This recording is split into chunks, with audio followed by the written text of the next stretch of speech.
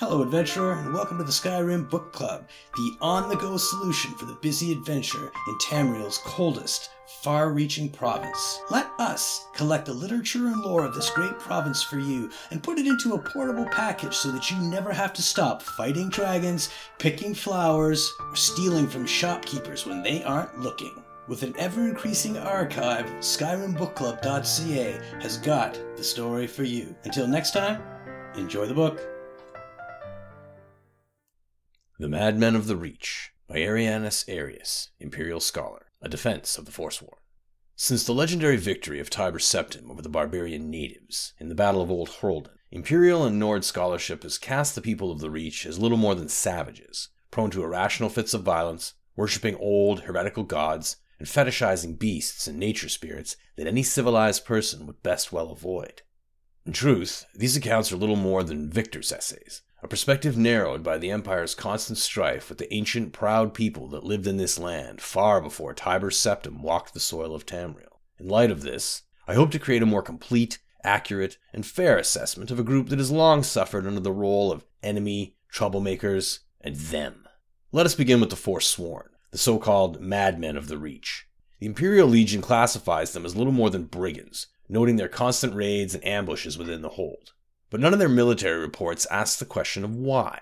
If they were merely a group of bandits, surely they would be focused on acquiring gold and minimizing deaths among their own. But the opposite is true in Forsworn attacks. Large sums of coin are often left behind, and their fighters easily throw away their lives rather than risk capture by Imperial soldiers. It is this incongruity that led me to Markarth, the capital city of the Reach, in search of answers.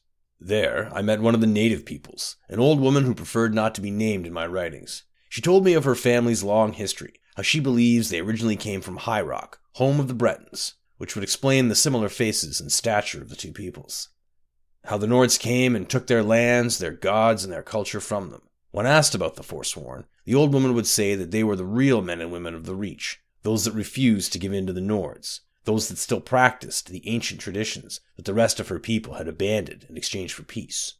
In time, I was able to create trust with many more natives in my search that corroborated the old woman's story. By chance, one of them arranged a meeting between myself and what I thought was an elder member of his village. I was shocked to find that I was led to a camp filled with animal skulls, severed heads, and still beating hearts that I had read about from the military reports back in the Imperial City. There, I met Cortoran, a Forsworn, who seemed amused at the prospect of me writing down his story, which I quote in full below. "You want to know who the Forsworn are. We are the people who must pillage our own land, burn our own ground. We are the scourge of the Nords, the axe that falls in the dark, the scream before the gods claim your soul. We are the true sons and daughters of the Reach. The spirits and ags have lived here from the beginning, and they are on our side. Go back and tell your empire that we will have our own kingdom again, and on that day, we will be the ones burying your dead in a land that is no longer yours."